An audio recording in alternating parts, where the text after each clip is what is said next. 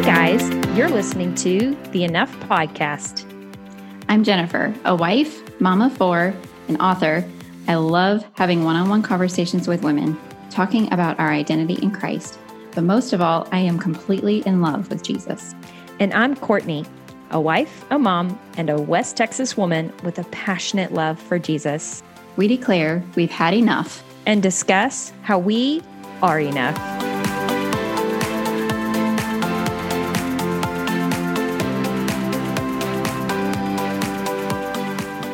Hey there, guys. This week, we are talking all about how we have felt like we are not enough as a mother.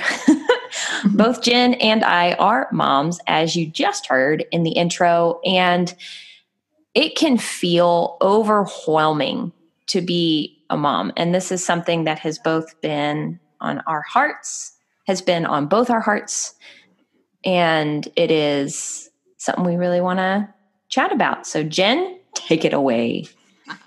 Well, I'll start with, I have 2 boys, 2 girls. As you know, in the intro, I have 4 children. I have a 10-year-old all the way down to a 5-year-old with 2 in between. And it is busy. It's very busy, especially when they were all little. When my baby was born, my oldest was 5 years old and just starting kindergarten. And things got hectic. And there were so many days where I just didn't know how to manage. So I remember when I had my oldest daughter, that obviously was my very first child. And although I felt so blessed to have her, she also was clinging to me all the time. I know how that feels. I had a business I was running at the time. I was in the middle of bridesmaid dresses for a wedding. And I just remember feeling like I didn't know what to do because I felt like her only playmate, you know? So I remember those feelings. And Courtney, I know you know those feelings as well, having one child. And then Yes. I also, go ahead. I do. I know those feelings oh so well.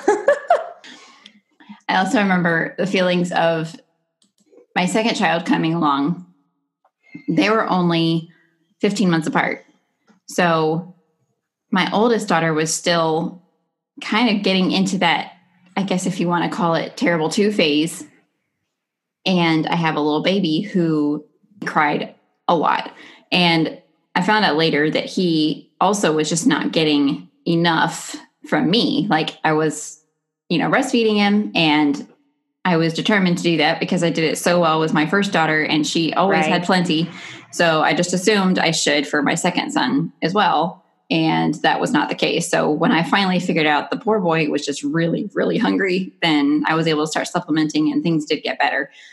But it was a struggle there for a while. In fact, it got so bad that I thought I was having a heart attack one day and ended up going into the emergency room, getting an EKG done. And just oh my goodness, the stress was so much that it made my arm go numb. It made my speech slurred. My chest was hurting. And it was a scary experience. And my nurse told me, she's like, what kind of things are you have going on right now? And I told her, she's like, stress can do some pretty crazy things. She's like, you need to make sure you're taking time away for yourself. God bless that nurse. I was kind of like, okay, listen, however many at that point, it's okay to back away sometimes and have some time for yourself. It's actually oddly necessary. I've talked about this for myself a little bit. I am the kind of person that pushes and pushes and pushes and pushes and pushes. And if I am not doing all the things, then I'm a loser. That's what I feel like. And when I had my son, I just have one little boy, and oh my goodness, he is all boy. And I am his only playmate, as Jen mentioned earlier. When he was born, I did not know how to turn it off because he was solely dependent on me for his existence. This is something that most moms feel like you now are entrusted with this life and they're there's a lot of pressure there. And I did not know how to take time for myself. And I mean, it did get better.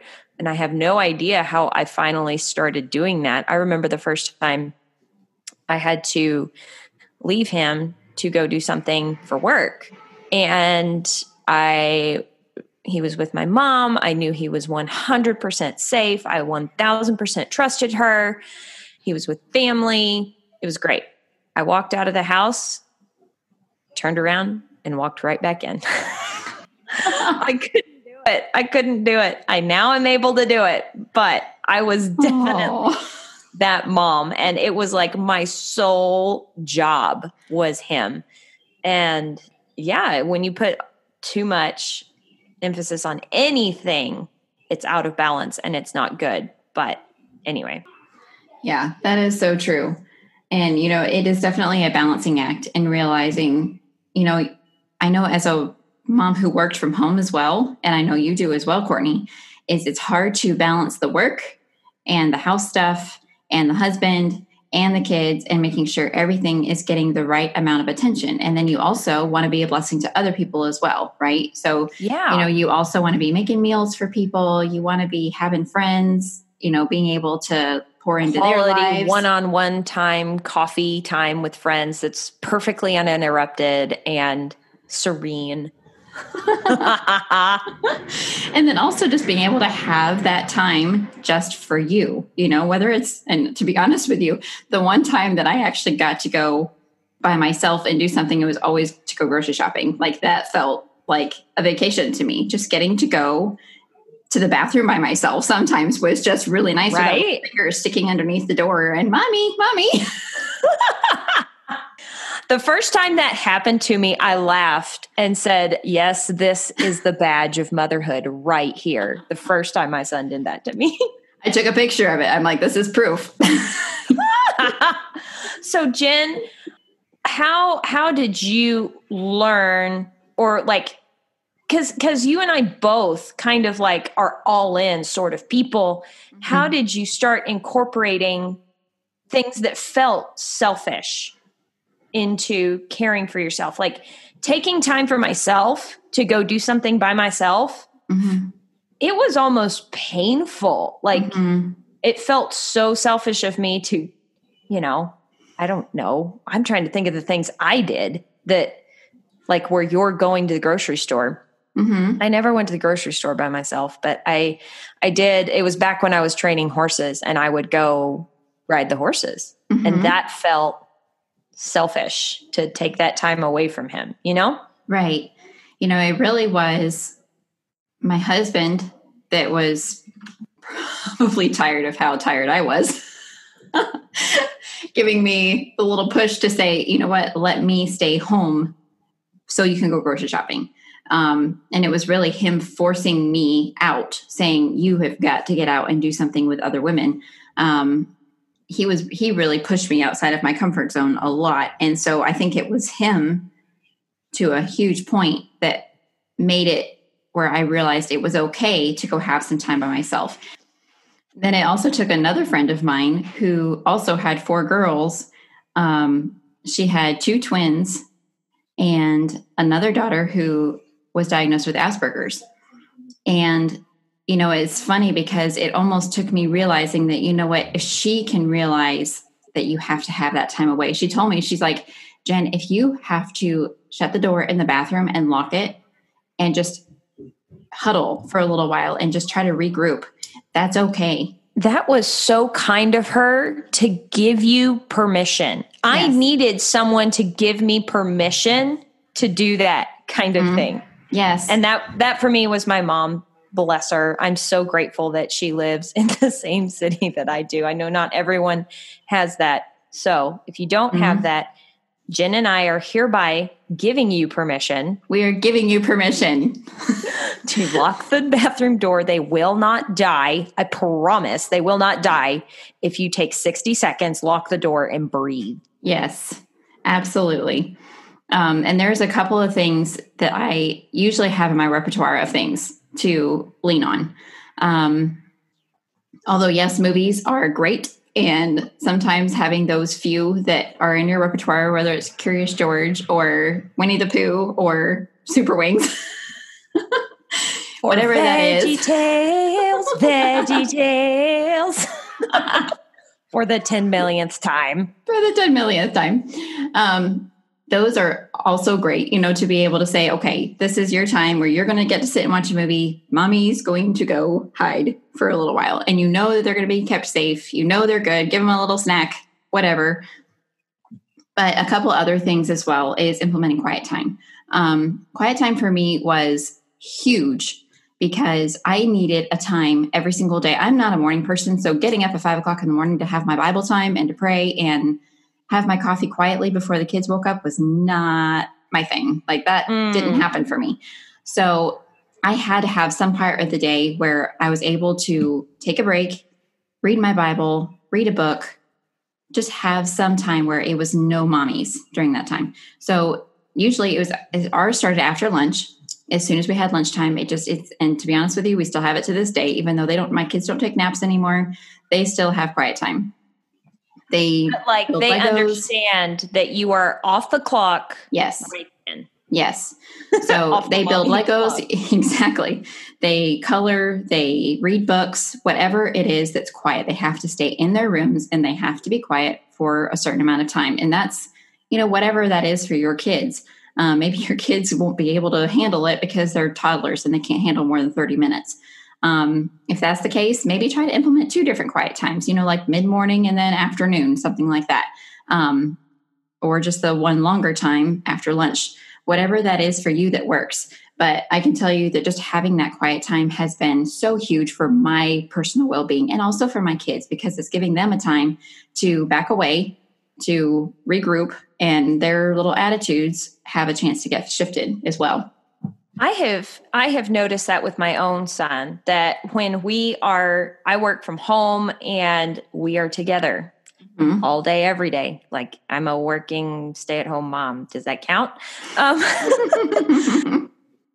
When we have strict scheduling and there is that structure, he knows what's coming next. He knows that he will go play by himself and then that time will end and we will get to be together again. But you're right. There is something that happens. I had never noticed that before. I did the scheduling for my own sake.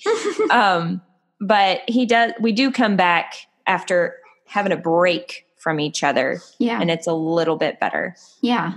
And same things for your own children. I mean, it's kind of hard sometimes, I understand, with, multiple children, but I do as much as I possibly can get my children to separate as well, and try to have them do things individually so that they're getting a break from each other. Because, my kids don't argue a ton with each other, but they are still siblings. So, it's still going to happen. So Just being able to have them separate and get that break from each other is also huge because then they're ready to play with each other again by the time you are done with quiet time. But something else that has been really helpful as well. There's quiet time, which is awesome. Making sure you're taking some self-care, making sure you're able to get some time away to yourself. But sometimes if you're just so overwhelmed and you're just tired, just sitting with them for a little while and just getting on the floor, get involved in whatever they're getting involved with. And then just take a deep breath and just look at them and just see the child that God has given you and just let yourself become overwhelmed with just being their mother. And let the gratitude of that just have a moment to settle in your heart. Guys, I was having a tough week last week. I'm not going to lie. And I am so grateful for Jen. She told me about this and I went, I don't know if I can do this, but I'm going to try. Because my child and I are together and I am his only person. Yes, guys, we go out, we see other people. But during all of the COVID stuff, our time together was absolutely intensified. Anyway, I tried what Jen talked about.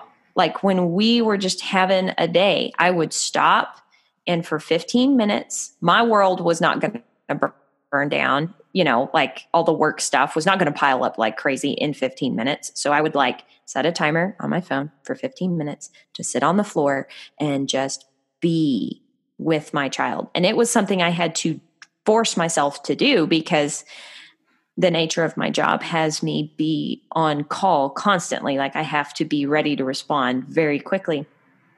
And it was so transformative to just sit there and be with my child and to enjoy him and his personality and how adorable he is. And oh my goodness, thank you, Jesus, for this child. It really did allow time and space for gratitude to overcome my discontent. Yeah.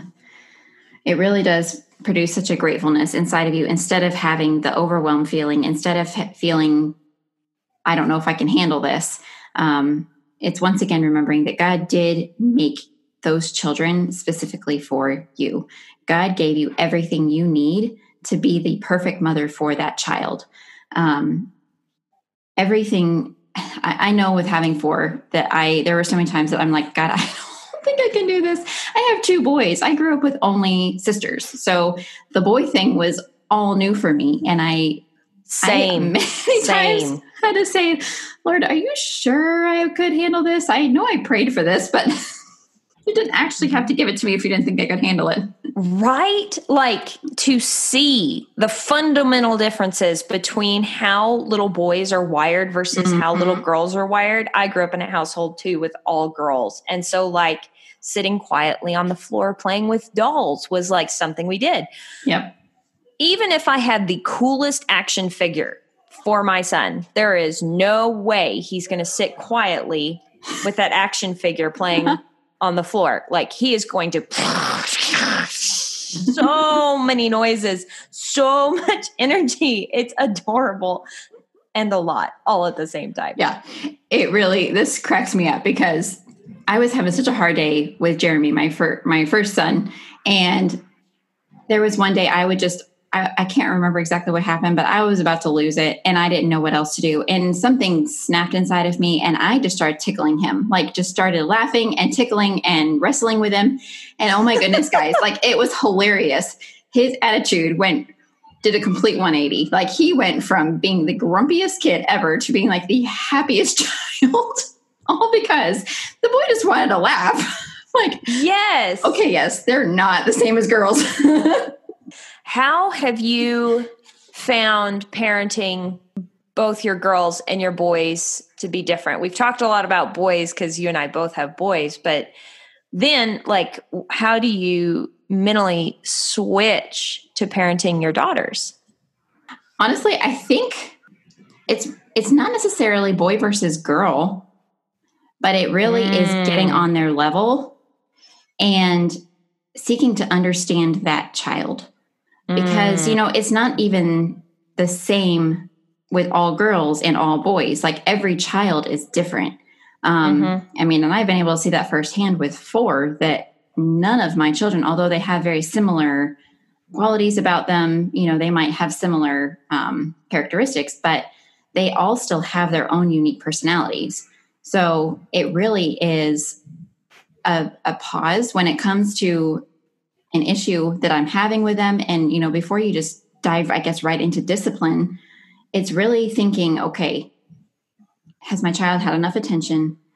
What is it that they're needing right now? Like, what is the big picture here?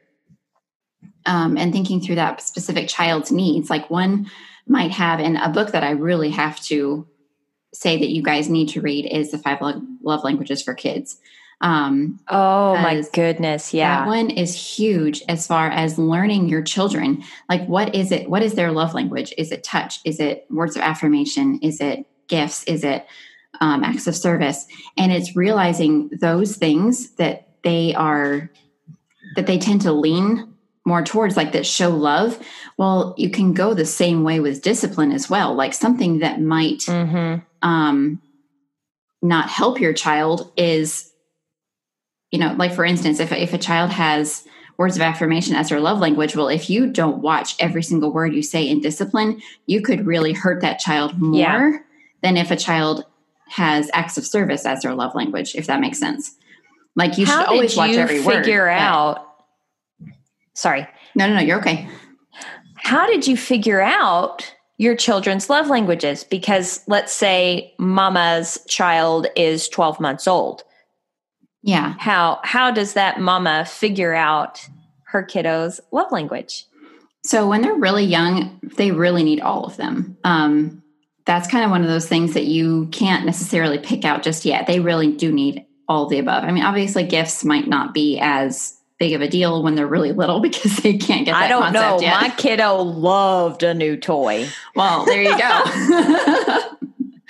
But it really is just watching their reaction whenever you go to give them, like, tussle their little head or give them a hug, or whether you're saying something like, you did an amazing job on this, and just watch their face. And it's a little easier, like, as you're going through all the different gifts and trying something of each and seeing what it is. I mean, first of all, they have to be filled up completely, which means that at some point or another, you're going to need to give them all 5 love languages. But they tend to lean towards one more heavily. So it really is going to be more trying to after that they're filled up and that they're in a happy place, then it's trying to figure out, like, okay, if I tell my child this specific thing and then I, a couple hours later go give them a hug, and then a few hours later I go do something specifically for them, like make cookies for them or clean their room for them, or, like my oldest daughter, an act of service, cleaning her room. Hates it. She will clean anything else. She will do laundry. She will do whatever, but she hates cleaning her room. It means a lot to her when I actually go in there and clean her room. Like, that for her is an act of love. So that's so cool. That happens to be one of her big love languages. She loves it when I make cookies for her or will do something special. So it does get easier to read them as they get older. But you really can tell if you really watch and you're actually looking for it, you really can tell what their love language is. And guys, I am just now hearing about this. My husband and I have loved the 5 love languages book, but I'm definitely going to pick up the 5 love languages for kids now. And I'm sitting here thinking, as Jen's telling us about this, about how that applies to my son. And the older he's getting, the more I'm seeing this. Yes, he receives love in various ways, but there are a few that just touch his little soul. Mm-hmm. Like, when I look at him and I say, you did a great job, oh, you better believe he just beams. But if I go over and I try and hug him when he's in the middle of doing something, or go mess with him or touch him, he's like, don't touch me. I can't stand this. He's not a very cuddly child. And if he's cuddly, then he's sick. Like, yay for being a mom and learning those fun things about this one particular human. But I love this. I love having tools to be a better mom. And Jen, your words about God gave you this child on purpose is something that I lean so hard on when I feel like I am not enough. And knowing that God gave me my child on purpose, this is funny, I have way more faith in God than I do in myself. Thank goodness, right? Like, isn't that what we're supposed to do? But that's kind of like when I'm feeling so overwhelmed and so inadequate, really forcibly making myself sit down and think about the fact that God gave me my son on purpose because I was supposed to be his mother it's incredible. And that's something that you can have in your head. It's knowledge that you can put in your brain, and you can recite that line to yourself saying, God gave me this child because I yada yada. But to really take that moment and don't just gloss over it, but let it take a moment to where it actually goes from your head to your heart is amazing. And that happens when I do sit on the floor and just watch him and let him crash his cars and action figures together and be loud and be 100% how he wants to play. It's just wonderful. Something else that really has stuck out to me as a mom, and it really took, again, my husband, bless his little heart, that made me realize this. And I felt so guilty as a mom because I'm not what you would call a fun mom. I am a very serious-minded person. My husband is the one who will play hide and seek with them at a whim and take them out to do fun things. And I'm more the mom that likes to have conversations with them. I am the mom that likes to sing to them at night and cuddle with them and love on them, make cookies with them. And I was really feeling guilty because I didn't feel like, I felt more like the disciplinarian a lot of times, especially as they were younger. And it felt like there was always an issue to take care of. And yes, I was, loving on them and doing all of that, but I didn't feel like I was necessarily fun. It has been a personal goal of mine to learn to laugh more and to make sure that I am trying to have more fun. But awesome. But my husband also told me, he said, honey, God gives everybody different strengths. And my strength is to have the sensitivity towards my children. It's when they have a question about Jesus, they ask me, they want to know, Mommy, where can I read in the Bible right now? They want to know things like, man, I can't even think of any questions at the moment, but they, any questions that they have as they're reading through the Bible or that they might've had in their Bible lesson with school, they want to come ask Mommy. Yes, they ask Daddy too, but it's more of like a special time at night when I'm singing to them, praying with them, that they love to sit and talk about Jesus.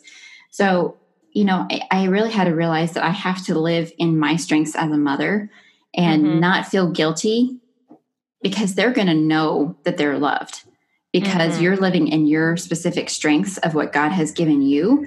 And I don't have to be all the things for my child, because God also gives you a husband that's going to take care of those things as well. And for those of you who might be a single mom, God is also going to place other people in your life as well that are going to be there for them, that maybe will be able to fill in for those things that you are lacking. And just know that God is going to give them what they need, especially if you're praying for them and your whole desire is to give them a full, well-rounded life. Yes. He is our provider. And if you find yourself in a situation of being a single parent, he will, you can lean on him to be your provider, not only for you, but for your child as well. Yeah. A verse that I really love was Titus 2:10. And I loved how the NLT put it. It says, then they will make the teaching about God our Savior attractive in every way. And I feel like that's my mission. Yeah. Almost just period. But we're talking about being mother right now. So, but making Jesus attractive to them. So it's sharing my personal heart experiences with my children of how much I love Jesus and why I love him, what he's done for me. And it's making him attractive. It's not just a do this or don't do this. It's not just the constant, well, the Bible says this, we can't do this, the Bible says children obey your parents in the Lord, for this is right, and it's, yes, I say that verse quite frequently to my children. And many other verses that I say to my children as well, but those almost will mean nothing if Jesus is not attractive to them. You have to make Jesus a beautiful person in their eyes. Yes. If you're not making him a beautiful person in their eyes, then it's just it's rule based instead of love based. Yeah. It becomes all about stuff in the head and not in the heart. Exactly. You know, all these rules and XYZ in your head, but it doesn't, you're sharing your heart for Jesus with your kiddos. And that is one of the biggest gifts as a mom we get to give our kids. That is epic, Jen. And guys, I've got a funny verse because Proverbs 31:28 says, her children arise and call her blessed, and her husband also, he praises her. I'm still waiting for that to happen. Just kidding. The Sweet Hubs does a great job, but my child, We're not there yet. It's coming, though. I promise. It's coming. I will say I melted into a complete puddle the first time he said, "I love you, Mommy." Oh, that's so precious. That really is. Like, you realize why you're a mom sometimes when you hear those words. And then they start coloring on things with their markers that they're not supposed to. And you go, but you just told me you love me. So, all right. And guys, of course, little disclaimer here. This is just Jen and I having conversations, sharing what we have with you guys. We are not parenting experts. We have, like most parents, read some books. One of my favorites is by Dr. James Dobson, Bringing Up Boys. He has one about raising girls and The Strong-Willed Child, all of which I have read, except the one about girls because didn't apply yet. And those have been so helpful to me, but we're not parenting experts. We're just sharing our heart with you guys because it can be incredibly heavy being a mom. And it is so easy to see the super moms on Instagram and social media and feel like you are not enough. And that is a lie. You are enough for your children. And that is what we were wanting to share with you guys. We're never going to stop being moms, so I'm sure you will be hearing more on this subject from us. But anyway, we loved getting to hang out with you today. And if you listen to this and want to reach out and message us on Instagram, you can reach us at EnoughPod over there. Seriously, message us. Or you can reach us on enoughpodladies@gmail.com. And it would be very helpful if you can leave a rating and review. If you can't, don't worry about it. But if you want to, please feel free. And remember, when the going gets tough and you don't feel like enough, remember you are enough.